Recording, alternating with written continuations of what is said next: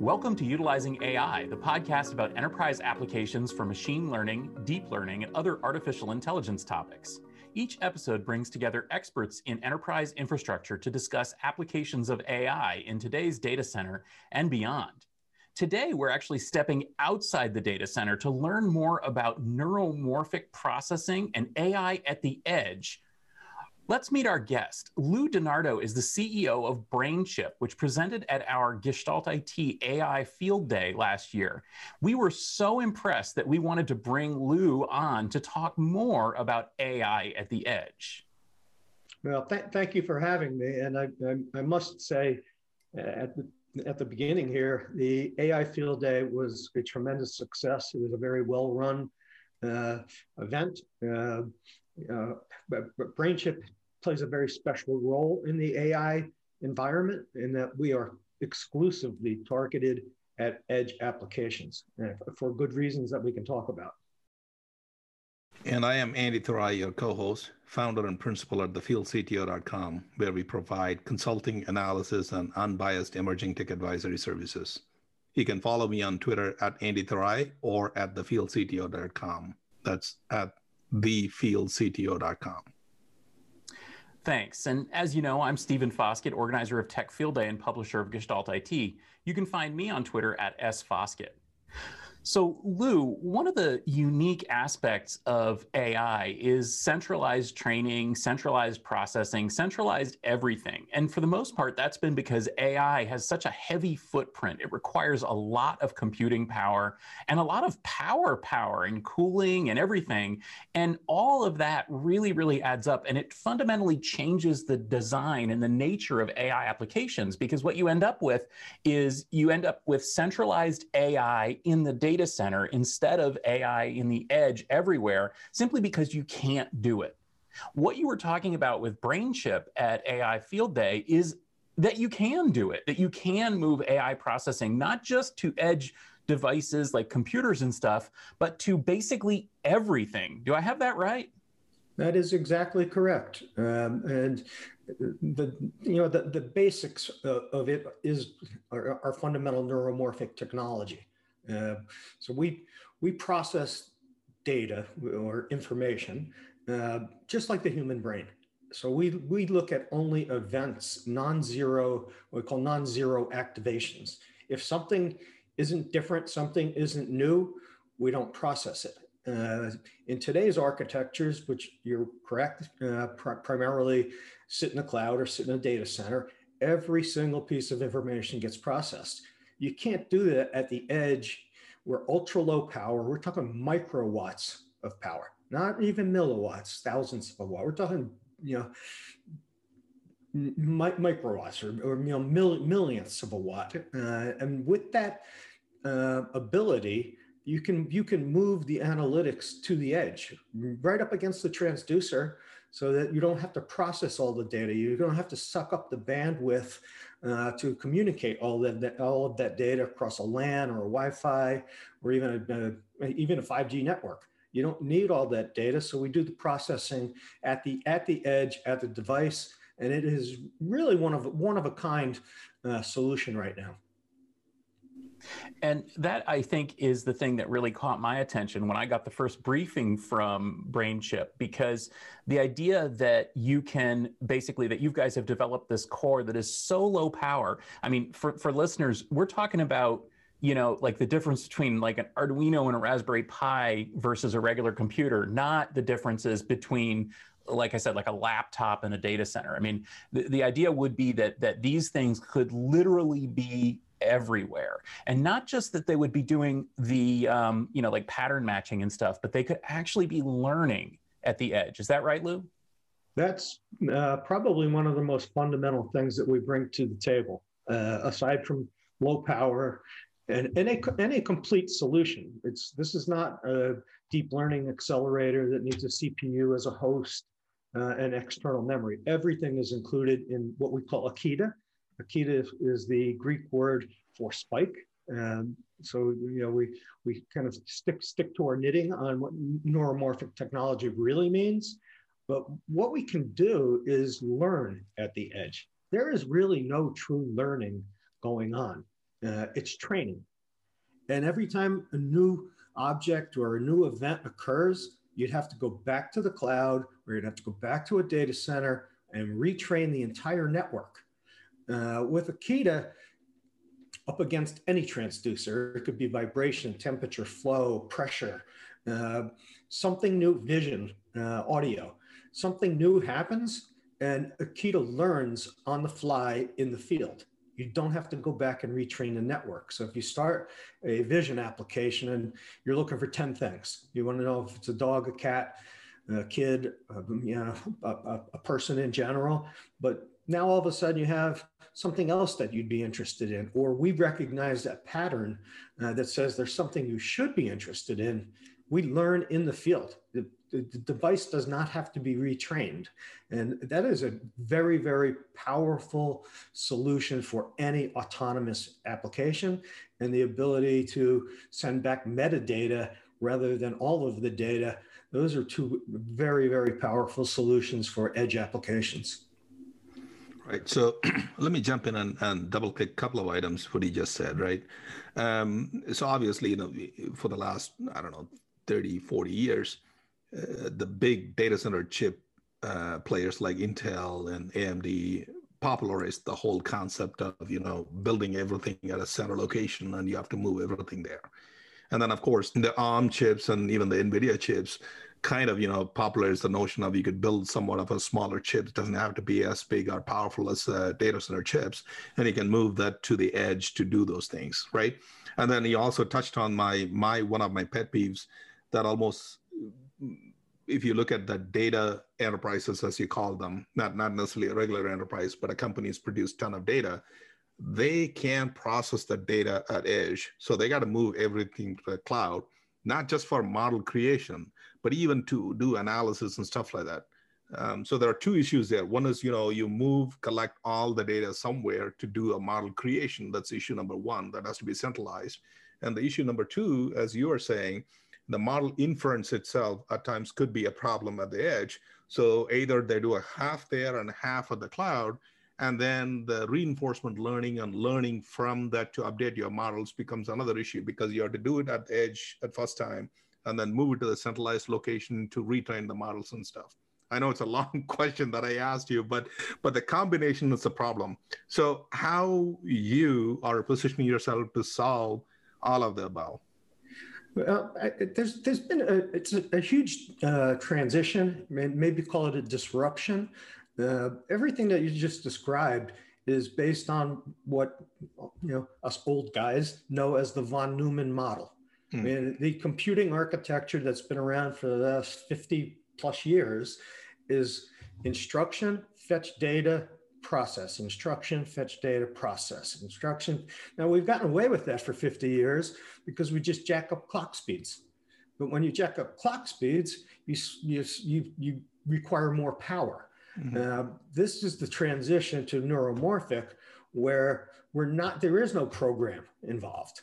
We look at events. An event is a change in data, and we look for repeating patterns. If you take something like LiDAR, which is very, very pervasive in the autonomous vehicle market, or ADAS, the sparsity of that data could be as much as 90%. So we only have to process 10% of the data. We're not doing matrix multiplication, lines of code upon lines of code upon lines of code. We only see and we only process what, again, I call non-zero activations. That is a huge, huge transition, and will be very disruptive in enabling AI at the edge. So let me ask you a follow-up question on that. Now that you brought up that LiDAR subject, people don't realize, particularly when it comes to autonomous cars, right, or autonomous trucks or anything that's moving, because when you kind of build eyes to those moving objects, but I could throw drones in that category as well. When it's going in, you're kind of educating them, to an extent, saying that, if this happens, if you have already seen that this is how you have to act, which is fine. but when the unknown happens is where the actual problem comes in, right? So it figures out what to do on its own, particularly in case of drones, because the connectivity is going to be very low. So that's where on-chip learning, on-chip inference, and updating the models and figuring out what to do on the fly, right? I mean, the drones can eventually move into autonomous flying planes and whatnot, right? So that's where I think, the market, where it's going, and then where your offering could be more helpful. That's my view. What do you think about that situation? It's a very wide spectrum of use cases, and I've kind of coined or followed a phrase that I learned very, very early on in my career. It's not what to do, it's which to do. Everybody's chasing AI. But in our case, we're being very selective. We're playing at the edge, but the edge itself is a very wide spectrum. So we're engaged with NASA. I mean, think about autonomy in space flight, the ability to reduce power and have, smart analytics on the fly, so to speak, on the fly in space. Aircraft. You could go to the other end of the spectrum, and we're doing vibration analysis on bearings in railroads, railroad cars, preventive maintenance.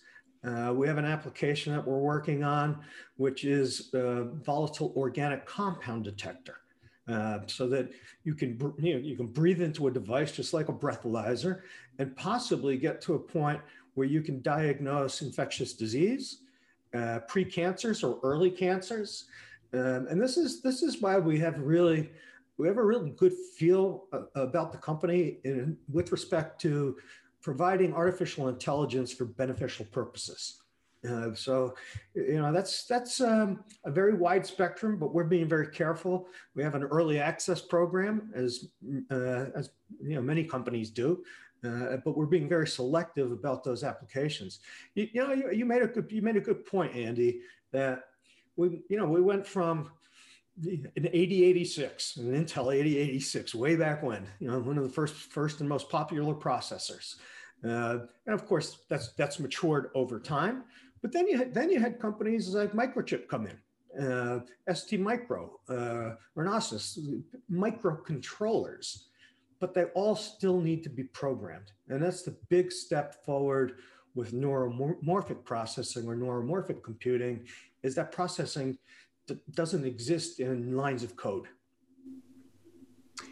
And I think that that's the key differentiator here. I think that some people listening to this may say, well, we have autonomous vehicles. We can do, image detection or object detection in a doorbell or a Raspberry Pi or whatever.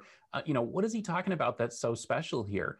And I think that that's the important thing. The thing that's special, I think, as Andy was trying to get at here as well, is that we're not just applying an existing model or an existing library to inputs and, kind of hoping for the best.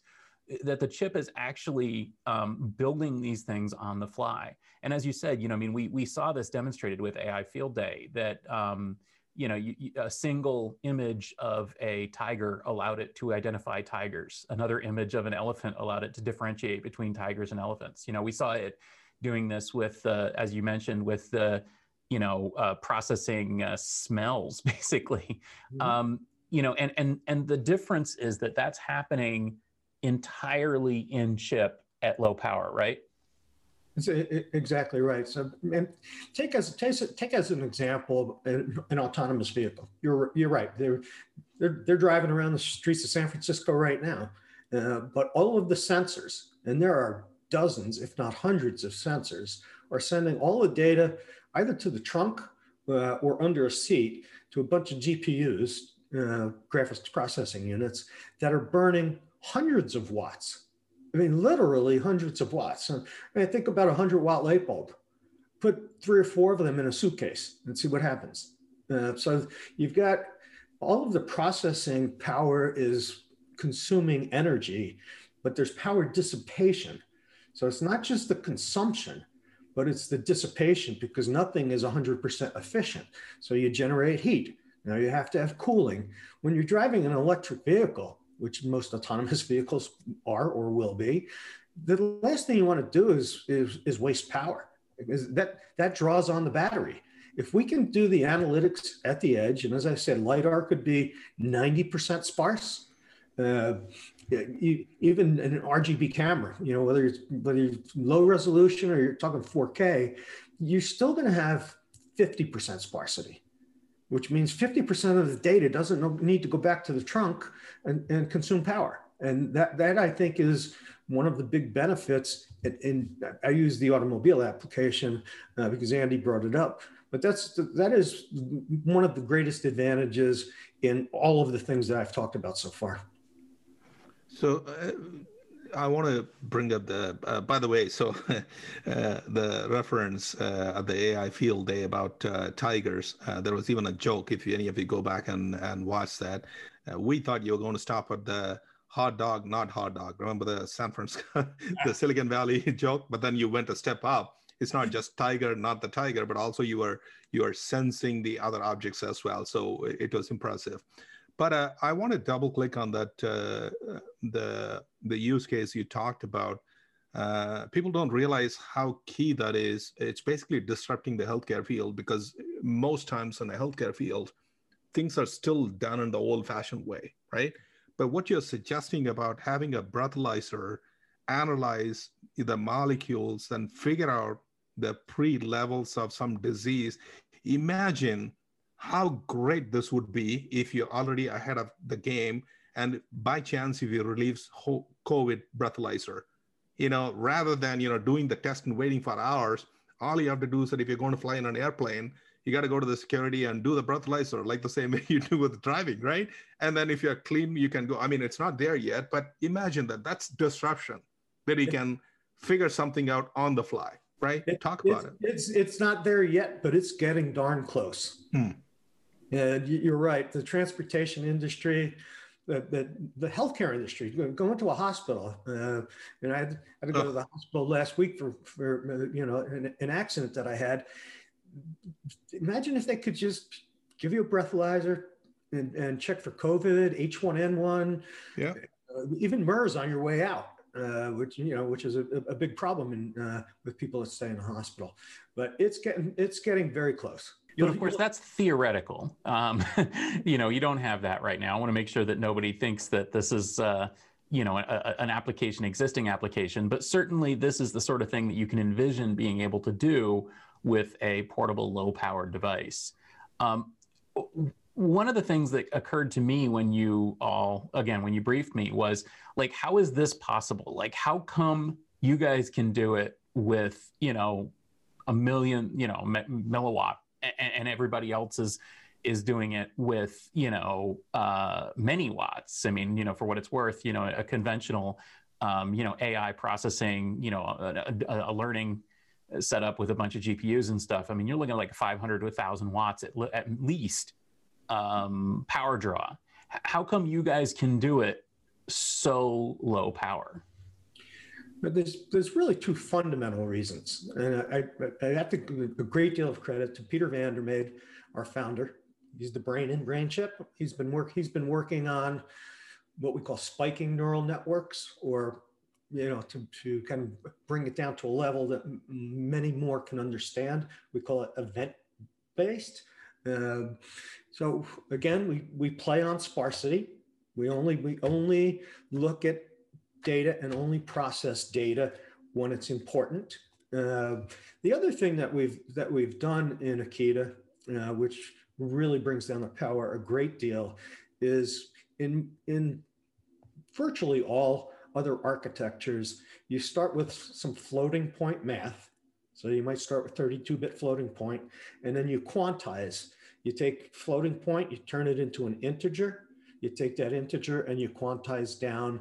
And in virtually all cases, they quantize down to 8 bits. And that level of quantization impacts your accuracy. It may be the difference between 99% accurate or 97 or 96 or 95, depending on the architecture.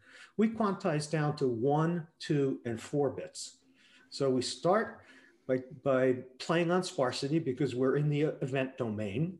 And once we have both sparsity in weights as well as in activations. Then we quantize down to 1, 2, or 4 bits. And you can see some charts that we present, and maybe Anil did it at the field day. If not, we'd be happy to share it at the next field day. But you can play with the weights. You can say, okay, I want 4 bits and 4 bits, and therefore maybe I'll get another % of accuracy. I'll take weights at 2 bits. I'll take activations at 4 bits, and maybe you lose 0.5%. I could take it all the way down. We could take it all the way down to 1 bit and 1 bit, and maybe you're going to lose several % of accuracy. But all of that is what allows us to do this at extremely low power, sparsity, and the quantization. And just to translate that for folks listening, I like to kind of think of the metaphor of, the box of crayons, right? So, if you are identifying the colors of the world around you and you only have the 8 crayon box, then you have to say, well, that's blue and that one's red. If you have the 64 crayon box, maybe that's cyan and that's mauve or something. There's a whole bunch of shades of gray or shades of blue, shades of red. And to me, that's the difference in what you're talking about. So if the task is identify red lights and you've got the 64 box, you might have, a bunch of different reds to choose from.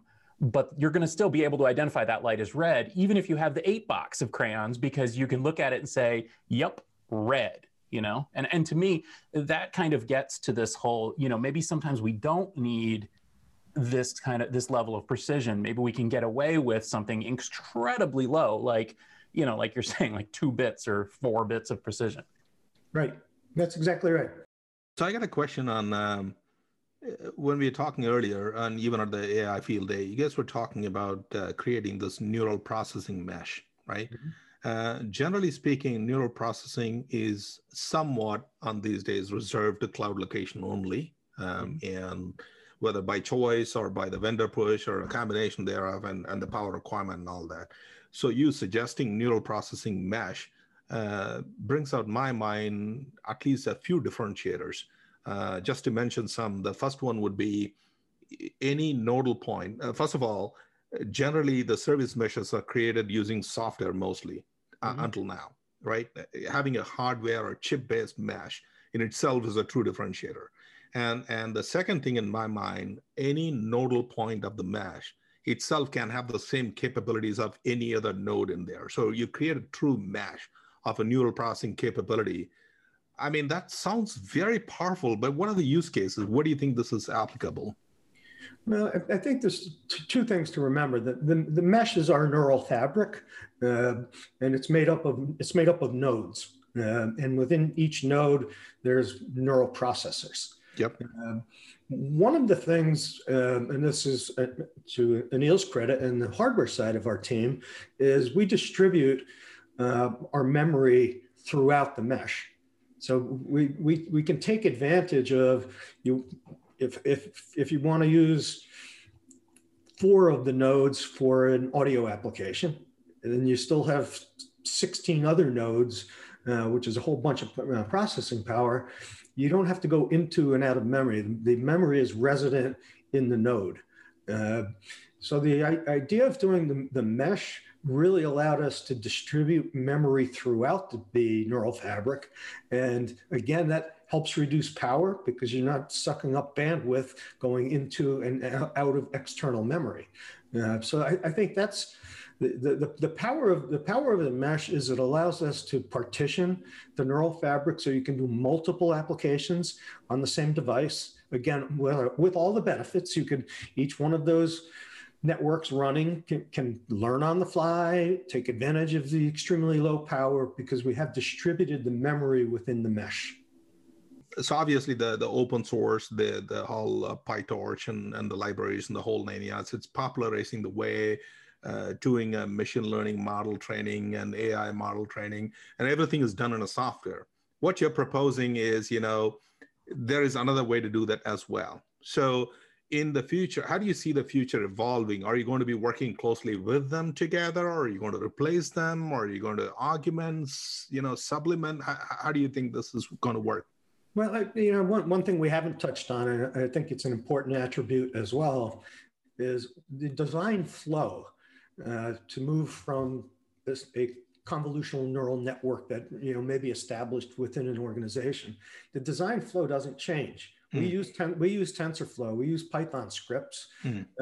So from the potential customer's standpoint, they don't need to learn a new language. They run in the exact same flow that they have. Once they get to their quantized level, then we align the Akita layers to what they've completed, and we do our flow in the background. We have an Akita development environment, which is very robust, but doesn't require the front end to change at all. We happen to be in TensorFlow and Python. You could do it in PyTorch. There's Cafe out there. There's a whole bunch of tools that people use, and we're somewhat agnostic to that. The flow allows them to move through their front end, and then we take their quantized levels and we move it into the Akita compatible environment. Well, I think that honestly, this conversation could go on a long time because frankly, there's a lot going on here.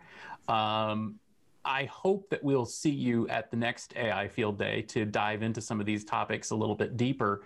And I know that folks who are listening, if they have questions, I do recommend checking out the AI Field Day presentations. Just Google, BrainChip AI Field Day, and you'll find the presentations on YouTube, and you can dive into a little bit more about how this works. But in the interest of time, we do have to wrap up the podcast. And since this is season 2 of Utilizing AI, I'd like to wrap up with a couple of easy questions for you, Lou. Okay. And I warned you a little bit, but I didn't tell you what the questions were going to be. So I'm sure you're wondering what I'm going to ask. So let's go with one that's a little bit outside of BrainChip's capabilities now, but well, maybe it's not. So here's a question for you. How long will it take for a natural conversational AI to pass the Turing test and fool an average person in a verbal conversation? It's going to be a long time. Long time. It's going to be a long time, and that requires probably cloud-like support. The time frame for that to be in an edge device is going to be quite some time. Okay. How about this one? And maybe you got a little bit more of an idea about this one. When will we see video-focused or visually focused ML in the home that operates like the audio-based ML of assistants like Siri and Alexa? Very soon. Very soon. Our capability, it depends on how deep you want to go, but our capability to determine whether there's a person in the room or not, it's at hand now. Whether you're using a standard pixel-based camera or you're using a DVS device, which is dynamic vision sensor, that's at hand now. Now, depending on the marketplace, who decides to deploy at what level because of privacy concerns, there's market dynamics that I think need to be worked out. Actually, if I may, there are a couple of commercially available solutions. We can have another conversation on that, which could do customer support based on a visual thing. So you could talk to somebody, to an AI-enabled, persona, and it'll decide based on your conversation. They are not fully mature like the Alexas of the world, but it's getting there. All right, Lou, one more question then. Are there any jobs that are going to be completely eliminated by AI in the next 5 years? Undoubtedly, but that could be very well offset, if not surpassed, by the jobs that are being created. I mean, take a company like BrainChip. We've got 40 employees now. I don't know where we'll be. We haven't put a forecast out in the public domain, but we'll certainly have a whole bunch more people in the next year, 2, and 3. So I think it's maybe a redistribution. It's not necessarily a loss, but a redistribution. Well, thank you so much for that. And I really did enjoy this conversation. Again, I think we could have gone on a lot longer, but that's the problem with the podcast format. You've got a clock to meet. So Lou, where can people connect with you to follow your thoughts on enterprise AI and other topics? Well, there's several ways. Certainly, our LinkedIn page is very active. We've got a couple of thousand, maybe 3,000 followers on LinkedIn. We have a Twitter location. All of them are located at the bottom of any one of our press releases. Frankly, I take emails directly. People can reach out to me directly. It's eldenardo@brainchip.com. We also, for investors, we have an IR location, so it'd be ir@brainchip.com. But there's lots of ways to reach us, and we have a YouTube channel all set up, and you can see, actually, I think there's a link to the field day. And Stephen, I'll tell you right now, we will participate in your next field day, and we appreciate the invitation. Excellent. Andy, how about you? Sure. People can find me on Twitter at Andy Thorai, or connect with me on LinkedIn, or they can find more details from my website at thefieldcto.com. That's thefieldcto.com. Great. And of course, you can find me on Twitter at @sfoskett, and you can find my writing at gestaltit.com, among other places. So thank you very much for listening to the Utilizing AI podcast. If you enjoyed this discussion, please do go to your favorite podcast application, give us a rating, a subscription, or review. That really does help our visibility. And please share news about this podcast with your friends. The podcast is brought to you by gestaltit.com, your home for IT coverage from across the enterprise, as well as thefieldcto.com. For show notes and more episodes, go to utilizing-ai.com or find us on Twitter at utilizing_AI. Thanks for joining, and we'll see you next time.